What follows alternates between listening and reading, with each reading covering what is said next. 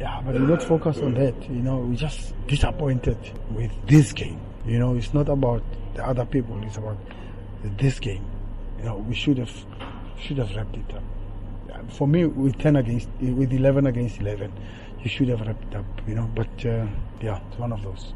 My answer to you is May is a bit far. I mean, let's be honest. The two teams tonight, they cancelled each other. Ne? Even in Mabida, ne? We cancelled each other. Ne? So let's see. They have to play. Wits has to play Chiefs twice. It's also cancelling each other there. So that's why I'm saying it's a long way.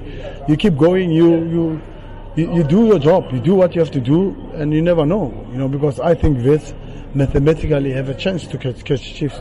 But they're also dropping points now. Do you understand what I'm trying to say? And they can say the same thing about us, that we dropped the point, 2 points tonight. But yeah, it's part of it. It's part of life. What are you gonna do?